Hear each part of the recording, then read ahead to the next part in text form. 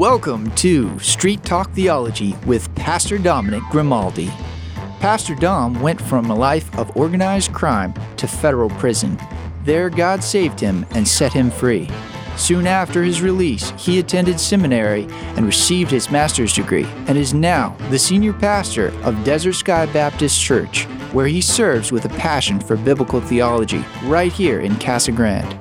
Now let's join our host, Pastor Dominic Grimaldi. Pastor Dominic Grimaldi here with Street Talk Theology, where we take theology and bring it to the streets. Glad to be here. We just started our fifth season. I got my brother Ashok with me today. Pastor Michael's a little under the weather. And in fact, Ashok was for a while too. So we're glad he's back.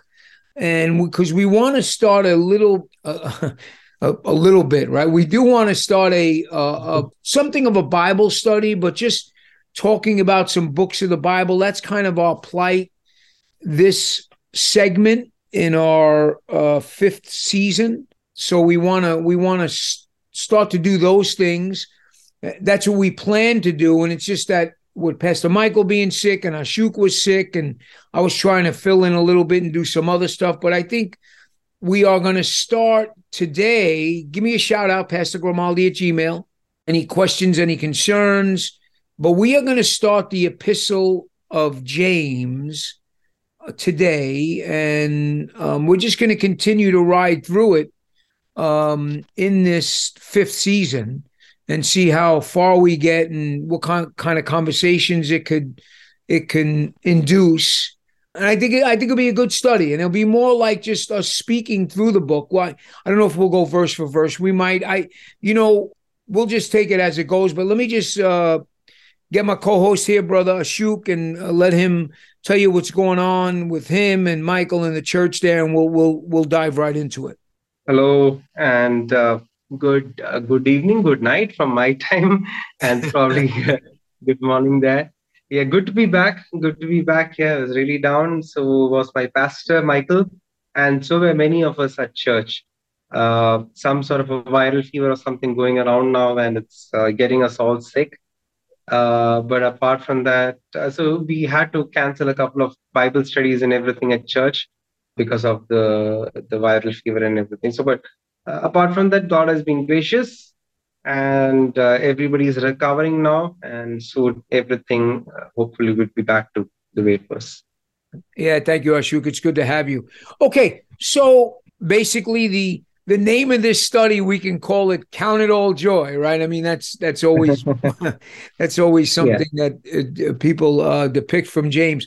But I think right off the bat, as we look at the epistle of James, and it says, James, a servant of God and of the Lord Jesus Christ, to the 12 tribes in dispersion, greetings. Now, we were talking on the before we got on about who does James mean about who's the 12 tribes? Who's he speaking to? Now, me and Ashok were talking about that James being mainly an apostle to the Jews. I think the 12 tribes here is actually speaking about not literally the 12 tribes, but the new Israel. So Ashok, can you expound on that? If we are correct, I think it is the new Israel.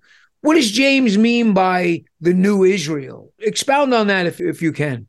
Yeah. So the new Israel. So one of the things that the Bible does, or the way God has let the redemptive history unfold itself, has been through a lot of foreshadowing, a lot of typology, and all these literary devices have been used, where there are certain aspects of the Old Testament, certain symbolisms, a certain group of people, all of it representing something greater that would be revealed through Christ.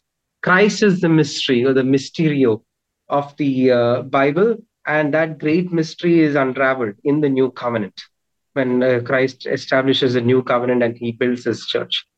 So one of such types that we have in the Old Testament is the people of God, Israel. Right? So Israel, being a nation and an ethnic group and everything, they have an identity And the covenant theologians usually say that church is the eschatological Israel. It's a fulfillment of Israel. So Israel was supposed to represent the people of God in a certain sense. They were recognized by the law keeping. They were identified by strict moral codes and law, and God being the center of her, guiding and leading them, and a people set apart for the purpose of God. In that sense, the kingdom of God was basically the Jewish people.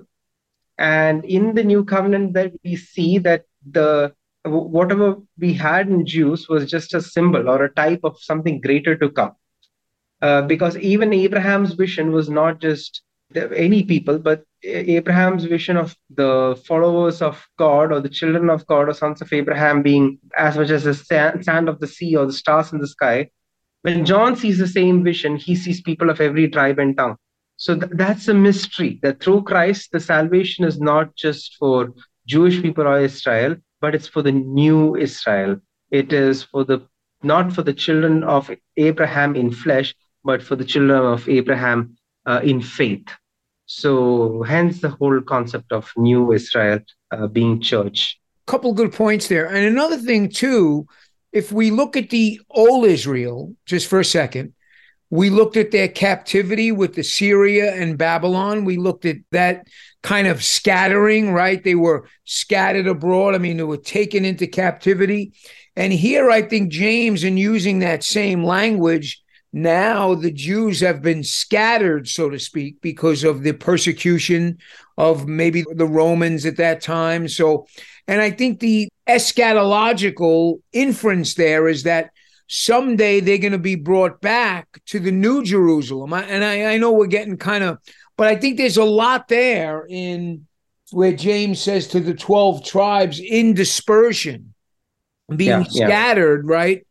And I think just like Assyria and Babylon had at one time came against the Jews and they were scattered. So this typology that you're talking about is really, really important. Because now as Christians, James is saying, we are scattered, but someday to be brought back, like God brought them back from Assyria and God brought them back from Babylon. Does that make any sense, Ashok? Yeah, that makes sense. That makes sense. Yeah.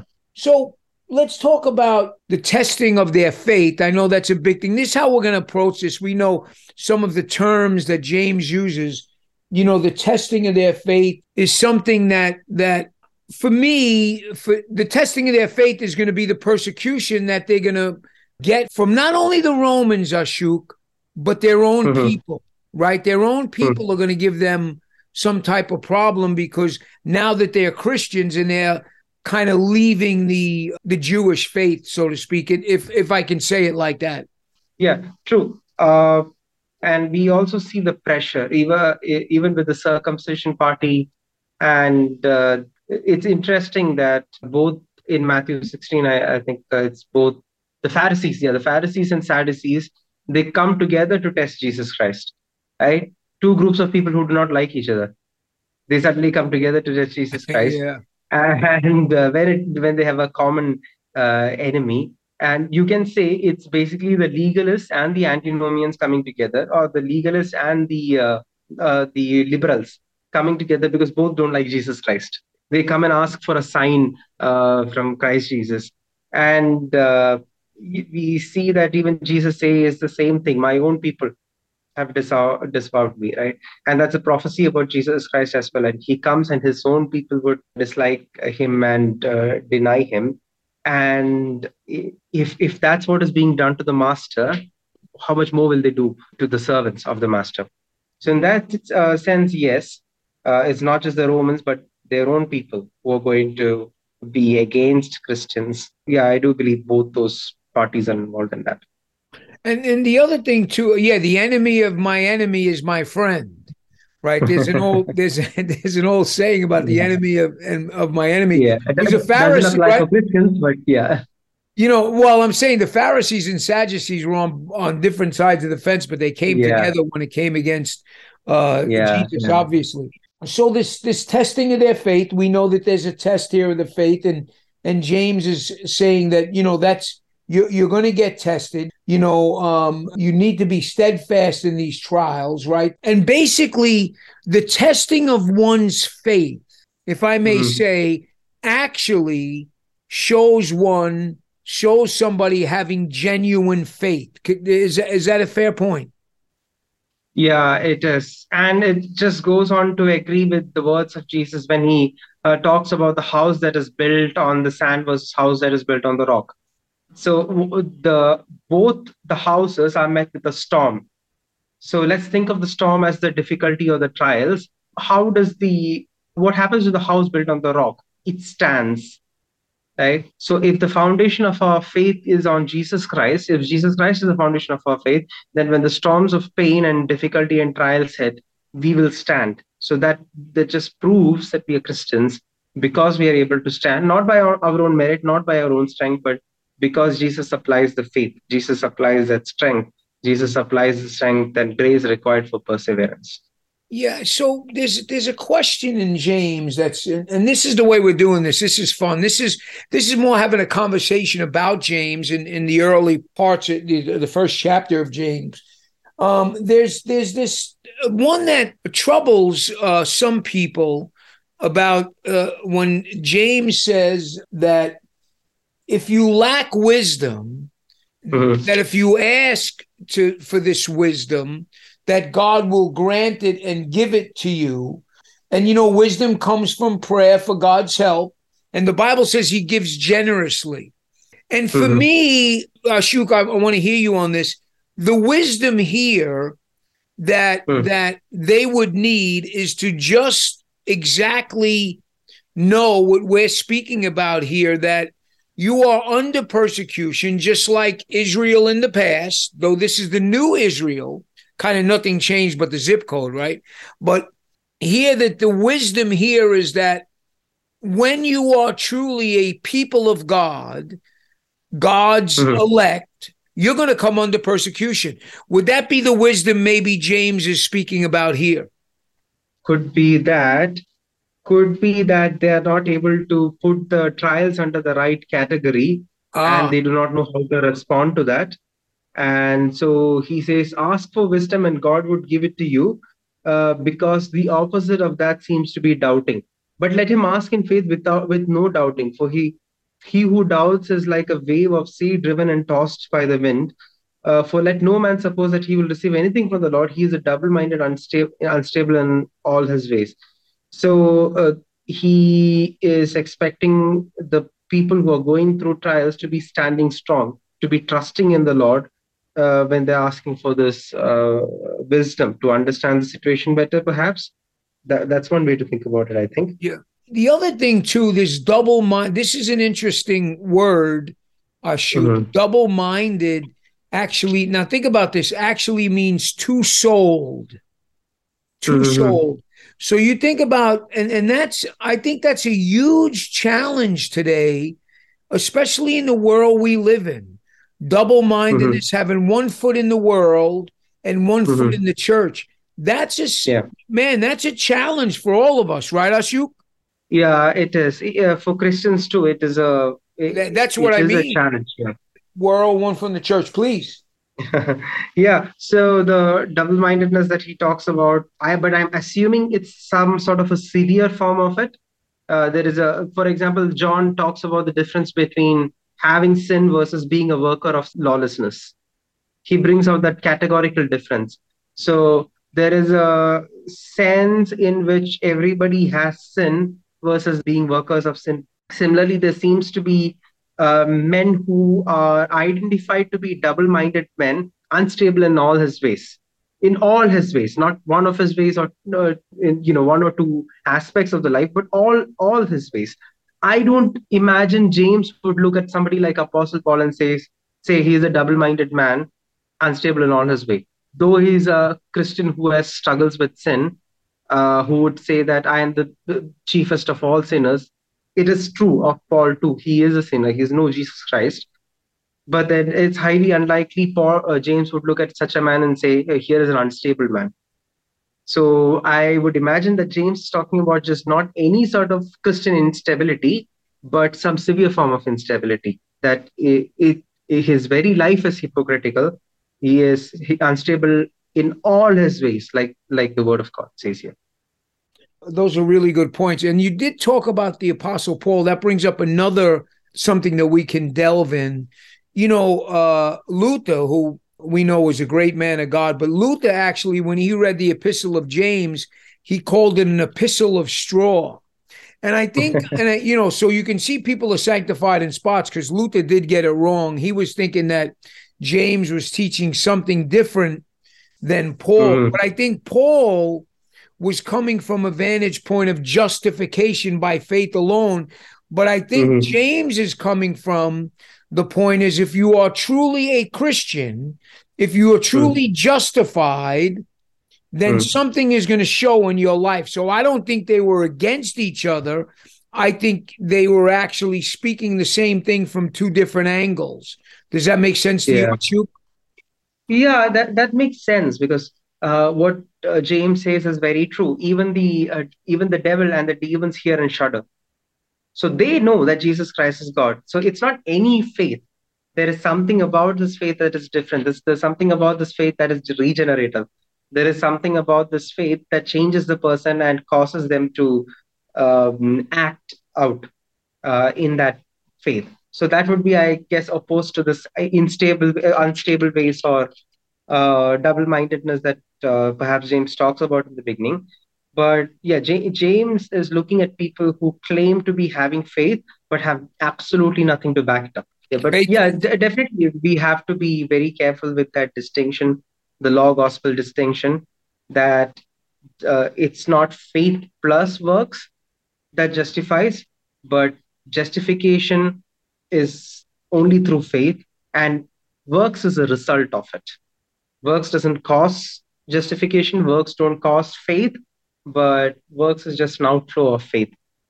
There seems to be two in the Epistle of James. I love these conversations. These are really good because we're just kind of explaining the book, because there seems to be another type of endurance that James is speaking here about: steadfastness, endurance. You're going to be under trial. You're going to be under tribulation. The one who endures. I think there's this endurance also that James speaks about. In other words, I think he says if you endure, you will obtain a crown of life. Now, that's a huge theological issue now, because we're not saved by works, but our good works show that we're saved. We spoke about that. But I think now this comes to another doctrine, and we got about 5 minutes here, another doctrine about sovereignty and responsibility, God's sovereignty and man's responsibility. Can you help us on that, Ashok? In 5 minutes? What happened? In 5 minutes on God's sovereignty and responsibility? You can do it, Ashok. Well, you can start it anyway. We can continue it later. Yeah. So God is sovereign, completely sovereign, in complete control of everything. And this knowledge is beyond us. This knowledge is beyond our ability of complete comprehension, that he expects things from us. He expects us to do certain things. He has a law, and we are supposed to keep the law, but we keep this out of gratitude. We do not keep this out of bondage under the law, but out of gratitude for what he has done. But even as we keep the law and do everything, we find in Philippians that it is Jesus Christ who both wills and works in us to do all of it. And even as we do that, we see in Psalm 121 that it is God who keeps our feet from being moved. And even as we keep the law of God and we try to obey and do everything, we find out from the ending of Jude that it is Christ Jesus who keeps us blameless till the day. So something happens there. And I believe that sound theology here is to say, I have absolute no idea what to do with that. There's a point at which we just give up and say, God makes it work.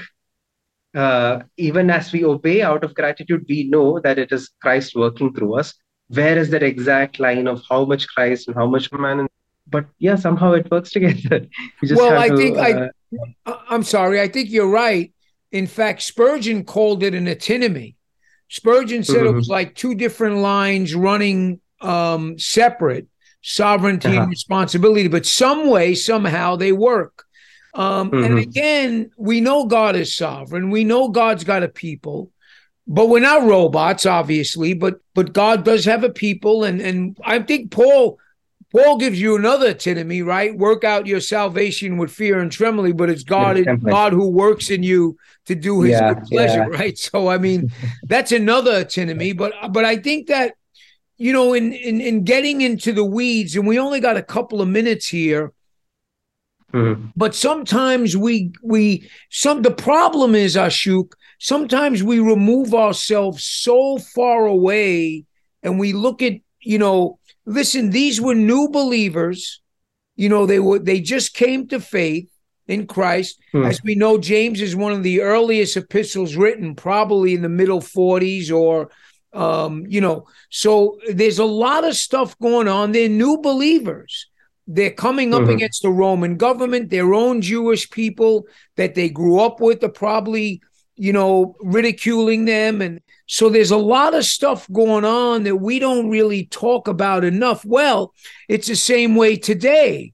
When somebody becomes a new believer, now they have to, their friends maybe, I don't want to say persecute, but there's a lot that's going on that I don't know if we see enough. We don't put ourselves in the scriptures. We're too far removed from them, and I think that's a problem. You agree with that?